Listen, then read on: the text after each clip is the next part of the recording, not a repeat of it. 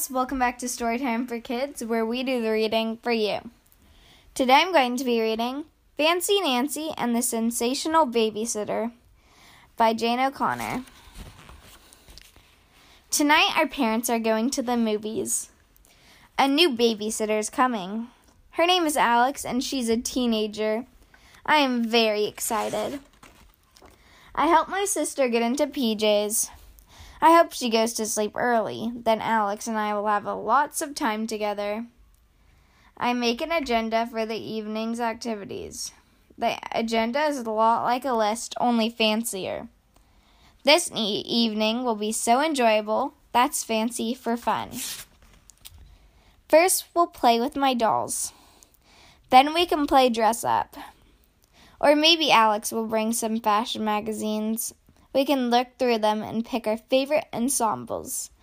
That's a fancy word for outfits. Soon I hear my mom calling, "Come meet Alex."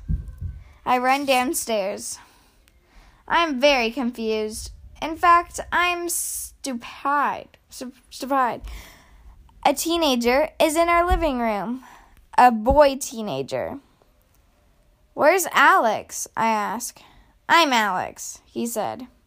Oh no, this is practically a babysitting tragedy. But I try to be polite.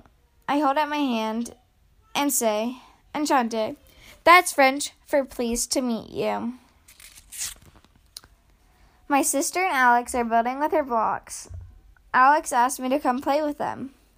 Instead, I go upstairs to my room. Alex can't help being a boy. Still, seeing my agenda makes me a little melancholy, which is fancy for sad.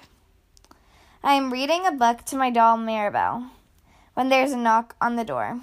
"Intrix," I say. That's French for come in. It's Alex. "Your sister's asleep," he said. "Wow, you got her to bed so early and she didn't even cry." He asked if I want to learn how to juggle. Oui, I say.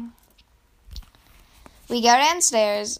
Alex finds 4 tennis balls. Ooh la la! Alex is an expert at juggling. He can keep 4 balls in the air.